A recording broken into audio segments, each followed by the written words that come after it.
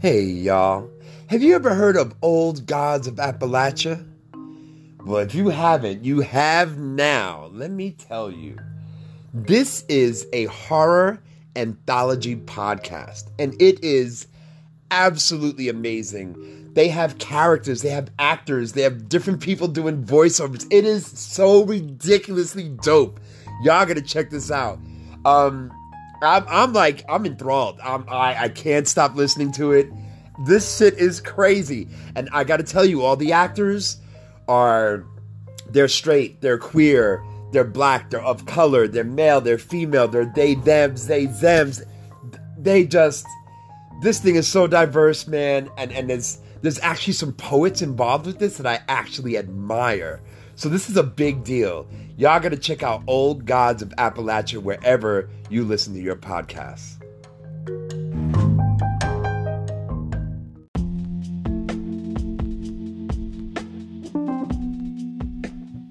Hey y'all, your fam, Black Fluid Poet. Check it out. If you love this podcast, I want to thank you for favoriting the podcast because it means the world to me. However, the way I can get more advertisers is to have more subscribers. If advertisers see that I have a lot of subscribers, they will be more willing to give me opportunities to advertise for them. So in order for me to get these ads, I need to get to a decent amount of subscribers. So you come here to anchor.fm and you go to support and you can pick 99 cents, $4.99, or $9.99. Please feel free to pick 99 cents. I am overjoyed at anyone who wants to support my dream of getting this podcast taking off. You know what I'm saying? So please just consider it. If I could get 1,000 subscribers, I could get out of this poverty thing. You know what I'm saying? Because, the struggle is real. Y'all take care. Hey, y'all. This is John S. Blake, Black Fluid Poet, coming to you from my humble abode of books. Where the quarantine still ain't cute, y'all. Last night, I thought I was, something was wrong. Like I was just really tired at a very early hour. And that's just not me. Like I think I went to bed at around 11:30, 11 o'clock. I was in bed before midnight, and that never happens. And it was a pretty busy day at work, but it's always a busy day at work. So that's not it. And then I realized I was kind of drained. And I wasn't sure what I was drained about. I just knew I was drained, right? So, I'm going to bed, and I got in the bed, and I suddenly had a resentment with myself because, one, I didn't take off my makeup. And then, two, I didn't pray. And as soon as I realized I didn't pray, I should have got out of bed, and just done my ritual. But I found myself just unwilling. I was like, no, just forget it. And somewhere in my head, there was this small voice that was like, it's not worth it. It's just not worth it to get out of bed and pray right now. It's just ridiculous. Just go to sleep. And I went to bed. And then I woke up this morning and I was up really early because a lot of you know I've been changing my meds around. So when I took less medication, I suddenly found myself sleeping less. So I woke up this morning after going to bed at 11. I was up this morning, y'all, like 7 a.m. 11:30, I think I went to bed. But the first time I woke up was 5:30. And I was like, yo, this is way too fucking early to start your day. But I couldn't go back to sleep. Because that's what happens when I take less medication. If I take more medication, I can sleep better. But also, I find myself unable to get up and function. So I was like, you know what? Let's make this a positive. You've probably just gotten enough sleep. Let's just get up and start our day. So I got up, made coffee, And then I knew I had to go to work today. So I checked my Cash App, make sure I got enough money to get my Lyft. And I was like, I should have enough money. I should have over $100 in there. And T-Mobile, y'all, just straight jacked my account for $96. And I was like, I don't remember giving them permission to just snatch my money like that. Like I've made payments. I make payments every month. But I don't remember ever agreeing to T-Mobile just jacking money from my account. So I woke up to $9 in my account and I was heated. Now, mind you, I hadn't had my coffee yet. But I was heated. I was ready to call T-Mobile and call them everything but a child of God. But I didn't. I made my coffee and I lit my cigarette like I'm doing right now. And then I sat down and I had my coffee. Halfway through my coffee, I'm still angry. I finished my coffee. I'm still angry. I light another cigarette. I'm bothered. I am bothered beyond any kind of rational thought. Like I had to, you ever been mad about something small and been like, why the fuck are you so mad about this small shit? That's the kind of mad I was. And then like I got angry with myself for being angry about this money. And I was like, no, I know me. And this is, for me, this is something that I'm blessed to have this. I've worked so hard on mindfulness and I've worked so hard on being in the moment and I've worked so hard on self-reflection that I was able to take a step back and say, no, John, there's something else wrong because you don't get angry about something like $96. Like you just don't. Because, I mean, if I'm being completely honest, if I was to get on TikTok right now, or even just mention in this podcast that, yo, I'm short money to get a lift, I would have $200 in an hour because there's a lot of followers who wouldn't want to see me miss work and lose my job. Right? Now, mind you, I did request $20 from a good friend. Shout out to Dana. And she sent me $20. So I have money to get to work. So please do not send me any money. That being said, I took this reflection and I was like, okay, what's really wrong? And I'll tell you what's been bothering me. Misogyny. I can't tell you how angry I am at the social contract that I signed on to from childhood all the way up until about 40 before I realized the harm I was causing, right? And I'm still angry that I never backed up and said, hold on, like this is wrong. Everything that I learned for the first 4 decades of my life about what it meant to be a man was wrong. And y'all, I can't tell you how hot I am about that. And the reason why all of that came up was because of this, I don't know what kind of insult to come up with for this individual in Atlanta. This dude who went around just killing people at massage parlors, right? Allegedly, because of his sex addiction, he was trying to get rid of the things he blamed for his sex addiction, right? So I'm going to dissect all of that in a minute. And what I just said doesn't even give justice to how I feel about it, all right? What I'm just trying to do is make a clear statement. But in watching the rationalizations and the justifications and the minimalization by the police department over this man's actions, that has it's a sword in my side. You know what I'm saying? It's really affected me, and I can no longer ignore how I rationalized my own behavior, blamed other people for my own choices,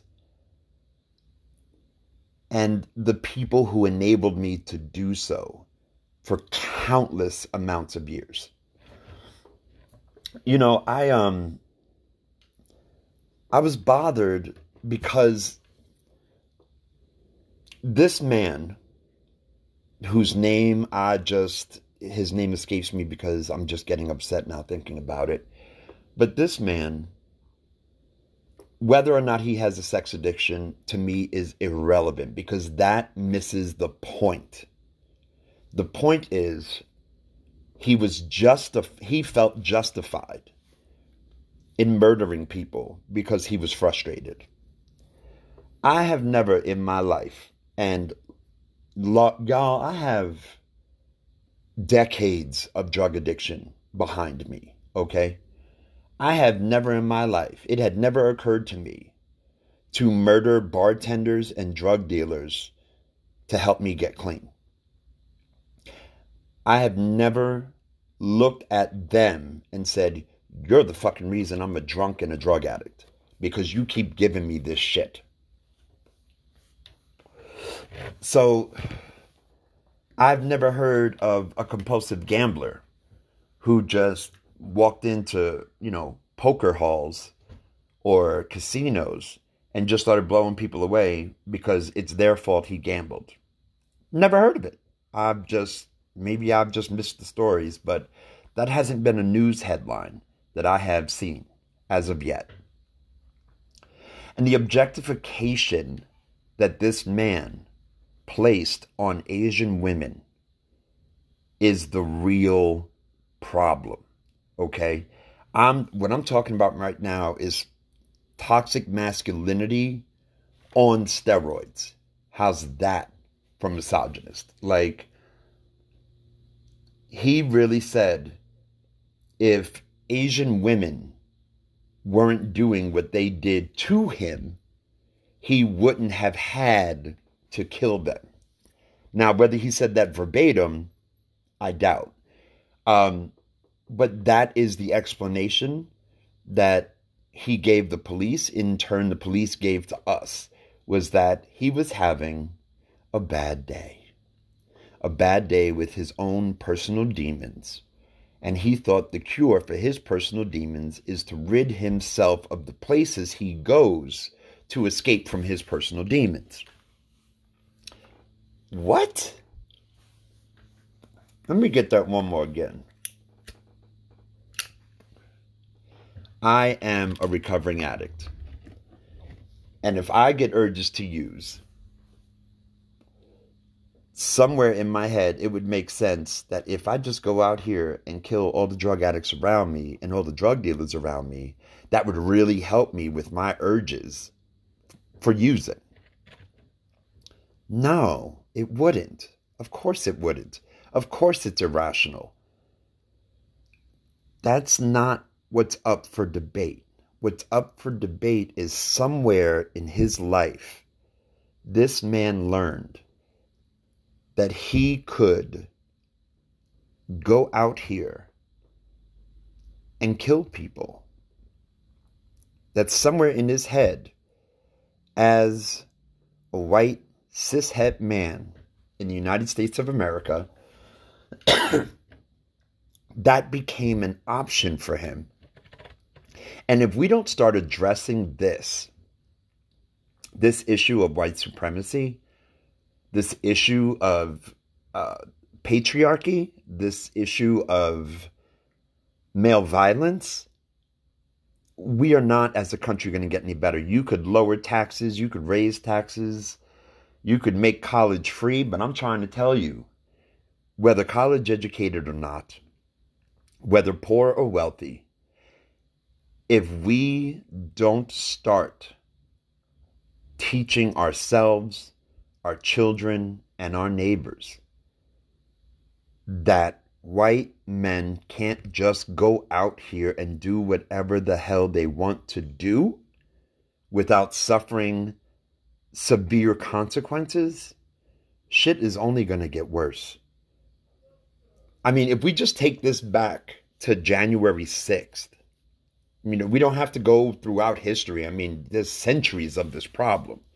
But if we just go back to January 6th, where thousands upon thousands of white men thought it was their right to storm the Capitol building.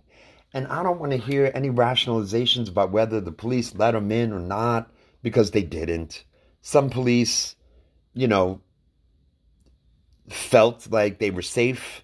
Some politicians had the audacity, the caucasity, to say, I didn't feel threatened by these white men with zip ties and pipe bombs and earpieces and military gear who, beat a police officer to death outside, one of them using a Blue Lives Matter flagpole to do it.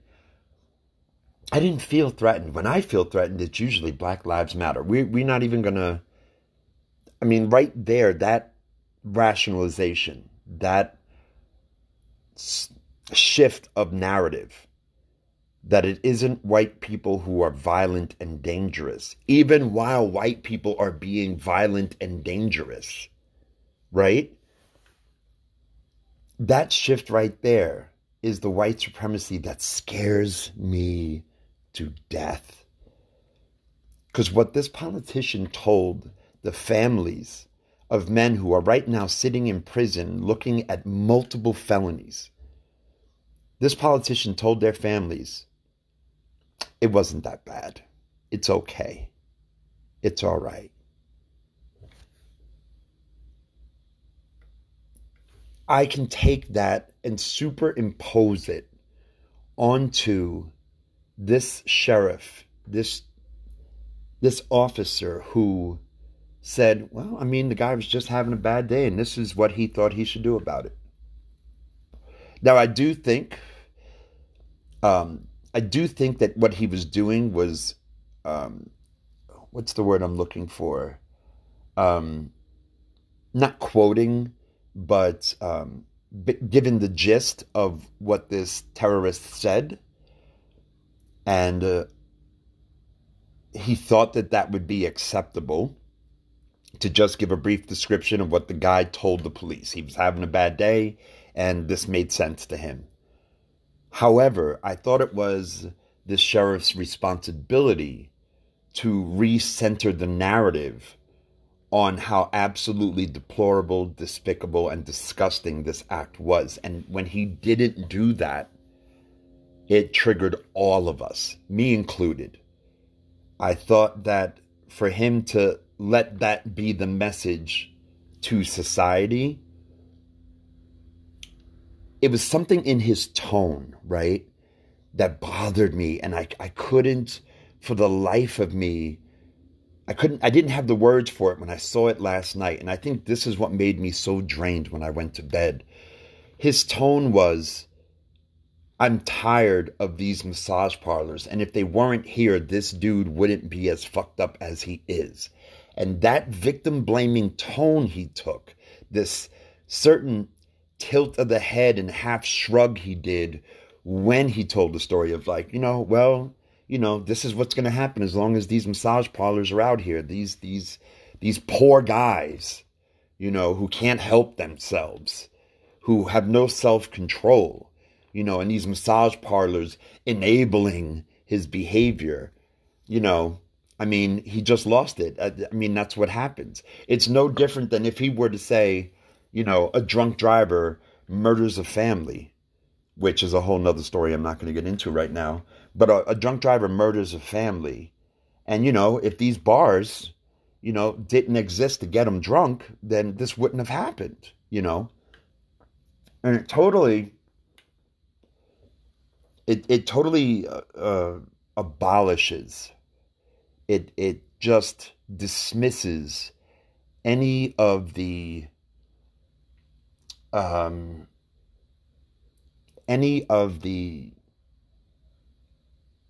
choices that this man made, any of the conscious decisions he made, cleaning his gun, loading the bullets. All of this takes time. He knew where all the massage parlors were. He drove to each one of them. This is mass murder in the first degree. And what this officer did was just make public a defense for this terrorist. He just made public a defense for insanity for this terrorist. It's like, whose side are you on, dude? And you know whose side he's on? White cishet men. That's whose side he's on. He said, everybody's out to get us. You know, these Asian women and their, you know, their sex drive and their, you know, them pushing their agenda of you know, taking advantage of white men who can't control themselves sexually, and, you know, these black people who piss off police officers, and so police officers have no choice but to start pulling the trigger. I'm tired. And even telling you that right now, that's why when I went to bed last night, I felt hopeless. Because I scrolled through TikTok and all I saw was black people trying to assure Asian people that we need to work together more and more and more. I saw Asian people in tears, in absolute tears. And let me tell you, culturally, that's a fucking rarity. You know, when it comes to Asian culture, you often do not see that much emotion expressed in a public forum. And my God, it hurt so bad. I was crushed, because if there's something that I know about friends of mine who have been Korean, Japanese, Chinese, Filipino, is that you ain't gonna find a lot of these people out here just crying on camera. It's just a part of the cultures that I've learned. You know, it's a rarity. Not whether it's good, bad, healthy, or not healthy, that's not the point. The point is that's a part of that culture, you know. And to see people breaking down the way they were in one of the most powerful nations on earth. I mean, we can just fly to another country, install another government, and change all the rules. And folks just sitting around like, hold up, why are you even here? And they're like, just shush, here, go sit down. But we can't in this country protect citizens from terrorism, from white supremacist terrorism. I mean, and here's why I say this is white supremacist terrorism, okay? And this is why it's racist. Atlanta is one of the biggest hubs for strip club culture, all right? Atlanta has an amazing array of attractive women. And I'm particularly talking about, you know, cisgender heterosexual men right now. That's who I'm addressing. This man could have gotten laid anywhere in Atlanta, okay? There are plenty of places where sex work is available. He didn't even have to leave his house. There are sex workers that will come to your house in Atlanta and help you with what is ailing you at the moment. No, this man decisively and explicitly chose these Asian massage parlors to satisfy whatever compulsions he has. And then turned around and blamed the massage parlors for the choices he makes. Now, addiction is real. I don't dispute that at all. However, if I get busted with a bag of heroin, they're not going to blame the drug dealer. They may want me to rat out my drug dealer, but make no mistake, I'm still doing time. I'm still, you know, going to end up on probation. I'm still going to have to answer for the decisions I made, regardless of where I got the drugs from, regardless on where it's being shipped from, what country it came from. None of that matters. What matters is this was the direction I chose for my addiction. And I have to answer for what I did, because what I did was against the law. Okay. This man sat at home, frustrated. Maybe he was frustrated because he ran out of money, because that's usually when addicts go buck wild. But he didn't steal money from his mama's purse to head back to the massage parlor, which was an option. He didn't say, well, I only got $30, so, I may as well just go to a strip club, buy me a drink, and, ogle women. No, he didn't do that. That was an option. He could have done an array of things. No, this man said, I need to kill Asian women who may or may not be sex workers, who may not be trafficked, who may or may not be desperate and undocumented. None of that is my problem. What my problem is I need to be rid of Asian massage parlors so I can get my fetish under control. The fact that he objectified Asian women as the object of his fetishes, the fact that he fetishized an entire population of people from a marginalized community, that is where the white supremacy comes from. He could have went outside and shot every white woman in his community who had an attractive body because he was a sex addict. He didn't do that. He drove 30 miles, went to different establishments, and selected Asian people to murder. Asian women who were just minding their damn business, and murdered them. Now, he could have been mad that he was broke because he didn't have the money to go, but he didn't go rob a bank. He didn't go shoot 8 white people at the nearest Wells Fargo. No. He goes to the massage parlors and murders people. And we all know that if that was what he thought was the solution, there was no way it was going to work. He was just angry. And to tell you the truth, as a recovering addict, I've been that angry when I've called the dealer and asked the dealer if he could hook me up with some credit until I go to work. And if he said no, now I'm pissed. And I will bet $1 bazillion that he's a regular in these massage parlors and he ran out of money and he was like, hey, could I get a freebie? And they said no. And that's what set him off. I would bet my life on that this is just another white man who didn't get his fucking way. No different than that young man in Florida who got rejected by a girl and decided to load an AR-15 and shoot up a school. No different than the plethora of white men who stormed the Capitol because their candidate didn't win a fair election.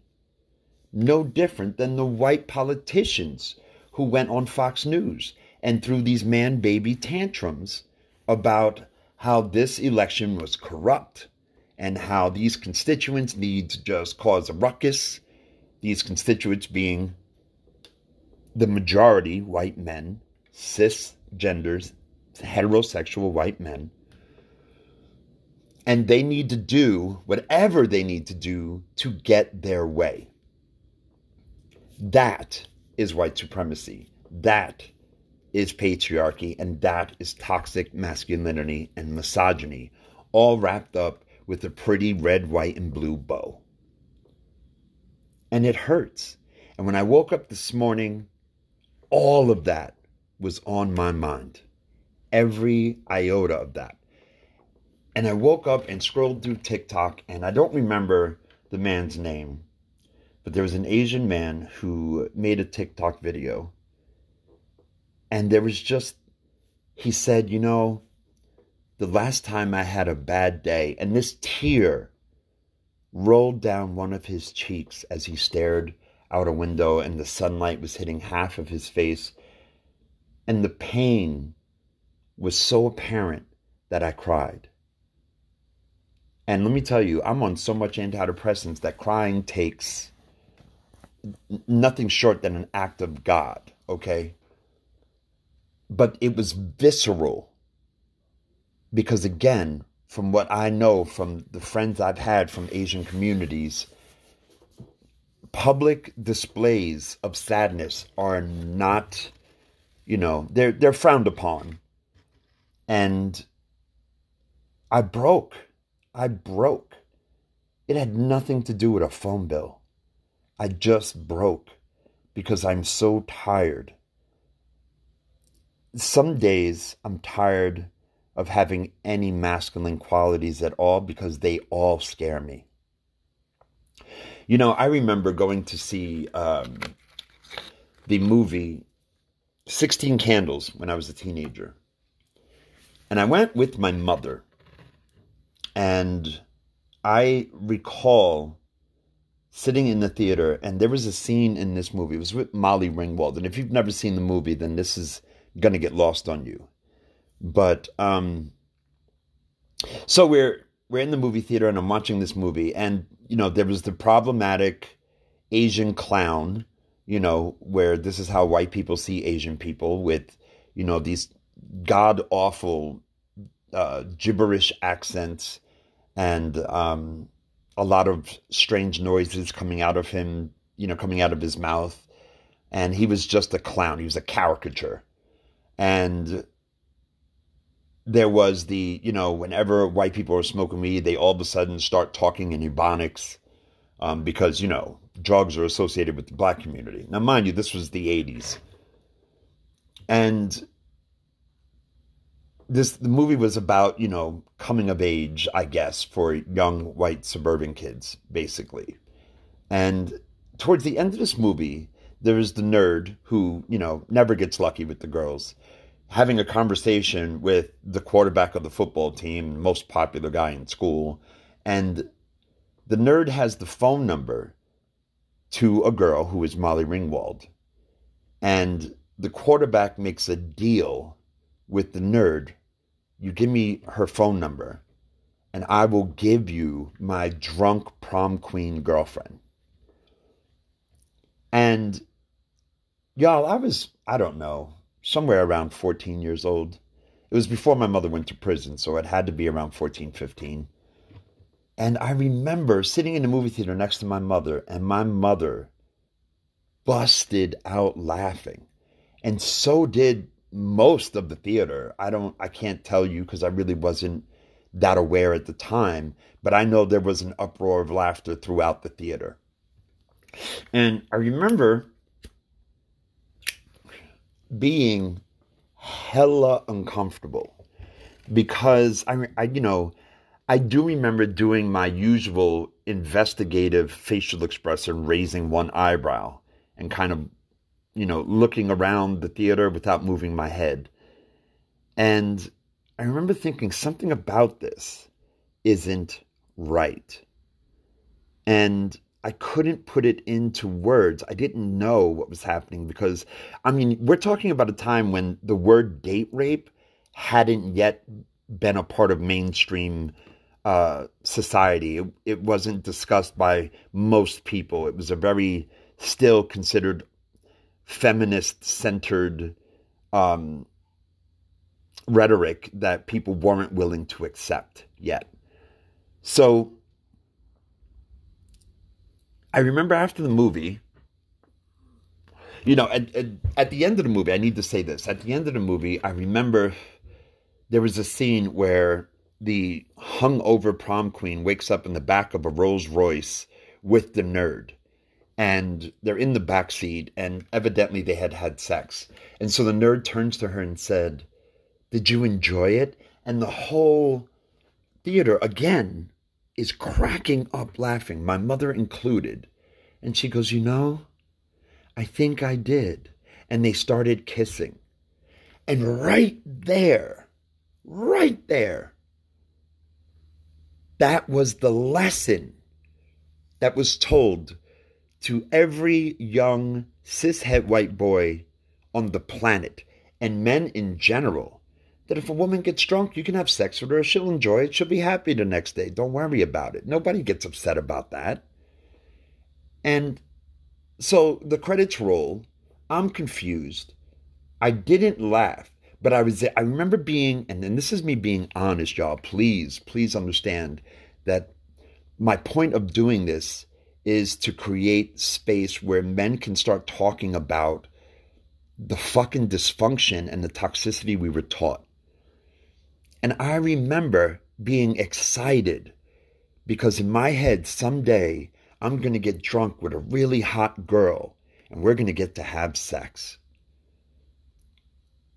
So we're in the car, my mother and I, and we're leaving. And we're headed home. And I said, Mom,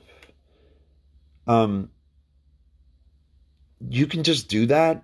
Like when girls are drunk, like you can just, like, I don't know, something about that was weird. And my mother said something to, and I don't remember word for word, but I do remember questioning my mother on this because I was confused. And I trusted my mother. My mother was a tough woman. Surely she wouldn't tell me something against other women. You know, my mother was white, so surely she wouldn't tell me something against white women, teenagers especially, and me being a teenager. She wouldn't set me up to harm other teenage girls because my mother cared. My mother was a caring woman. She cared about my female friends. You know, she was very protective of all of us. So my mother would never tell me something that would set up a girl to be harmed. And by harmed, I mean raped. I mean sexually assaulted. I mean for me to commit violence against them. And my mother said, John, if that bitch was dumb enough to get drunk and let that shit happen, so be it. It's her own fault.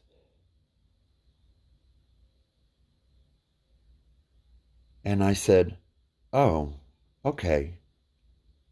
Or I nodded, or something in agreement. It didn't sit right at first, but you know, my mother told me this. It has to be true, right? Because my mother would never set up women in the future to be harmed.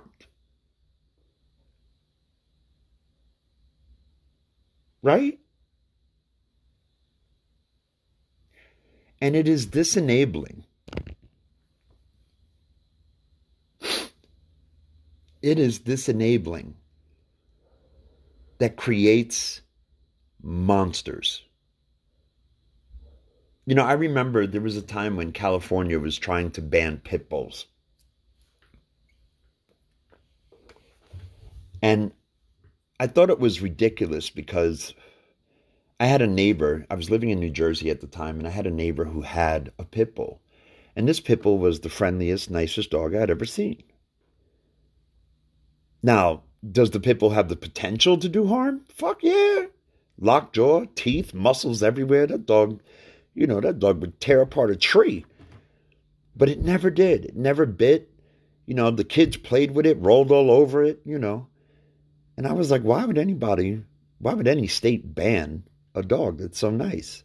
And then they show you these depictions of pit bulls and pit bull rings and blood and torn skin and, you know, how they threw smaller dogs in to start the fights and yada, yada, yada. And it was like, see, these pit bulls, they're dangerous. They're dangerous.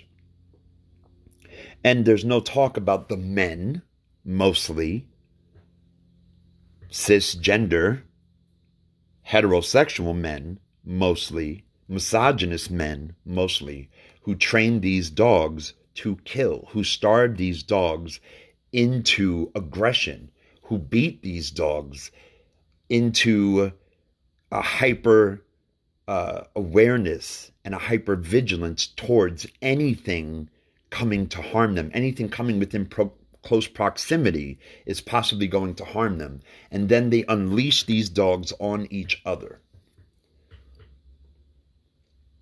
And then blame the dogs. And I think about how I was starved for honesty. I was starved for understanding and explanations by the public school system, by my own mother. I was afraid of not being seen as a man. And the opportunities to have sex, it was throughout my adolescence, throughout my 20s, even into my 30s. If a woman gives you the eye, man, you better do something, man. You're a man. You're supposed to, make that happen. And I think about how both the Black community and the Asian community are starved for justice. And I think about how these men in particular, because it is such a patriarchy that we still are fighting, I think about how these men and their manhoods are constantly brought into question. And then white America unleashes these people on each other. Well, the Chinese treat blacks like shit. Or, it's mostly black guys out here assaulting Chinese people and Asian people in San Francisco and New York City,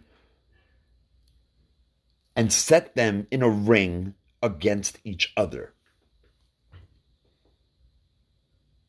Isn't it amazing how easily led by the nose so many of us are? I think that's what's going through my head.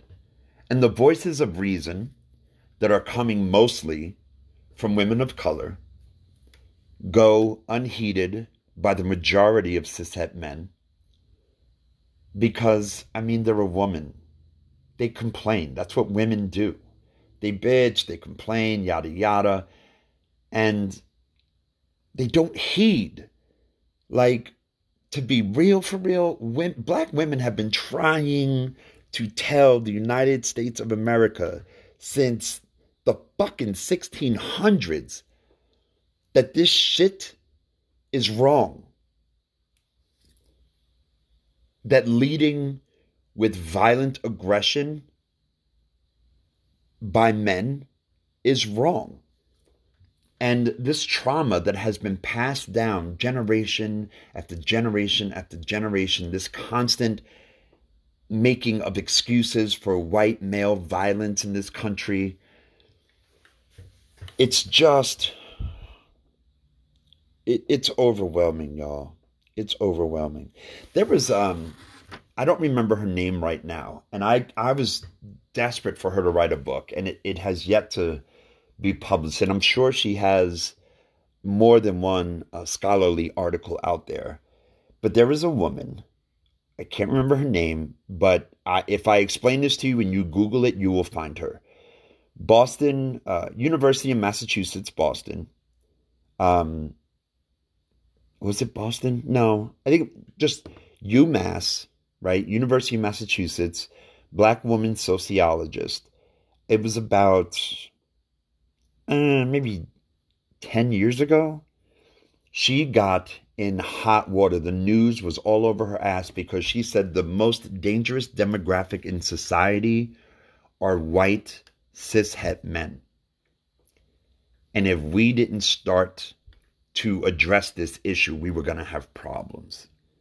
She said that shit 10 fucking years ago, and she caught hell. She was at risk of losing her job. The university was trying to silence her.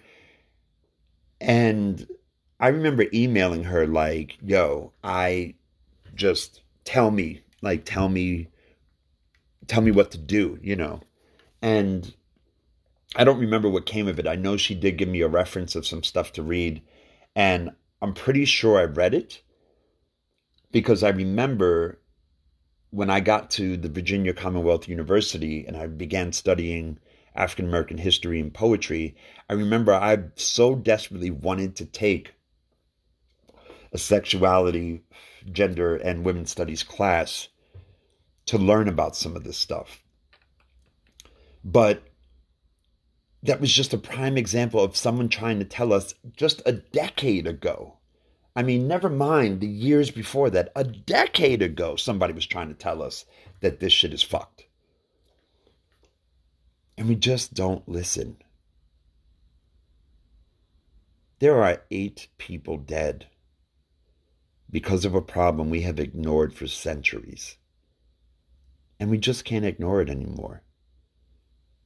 And I hope that this podcast gets played, because I know most of the people who follow my podcast, it's the same demographics that follow me on TikTok. It's like 85% women.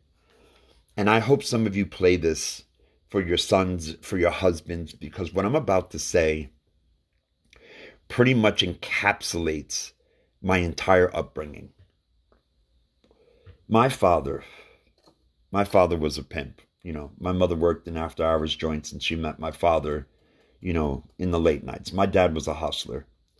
And if you had asked my mother before she died, what she thought of my dad said, my mom would have described my father as good looking, a snazzy dresser, and one of the most charming motherfucker I had ever met. That would be what my mother would say. And that has been the low bar of expectations for far too many of us. To dress nice, teeth white, have a job, say all the right things. I mean, that's such a low bar. That's such a low bar. And my dad, when I was a kindergartner, my dad taught me how to play chess. And when he was going through all the pieces, this is a pawn, this is how the pawns move, knight, rook, bishop, this is the king. Now, if you lose the king, you lose the game. That's it. The game's over. You have to protect the king at all costs. He did the queen last. And this was my father's lesson, verbatim. This right here is the queen. This is your bitch. Now you gotta keep your bitch close because she makes all the best moves for the king. Now if it comes down to it and you have to sacrifice her to save the king, well then you sacrifice your bitch because at the end of the day, she's just another piece to lose or keep. But what's most important is the king. And no matter what, the king must survive at all costs.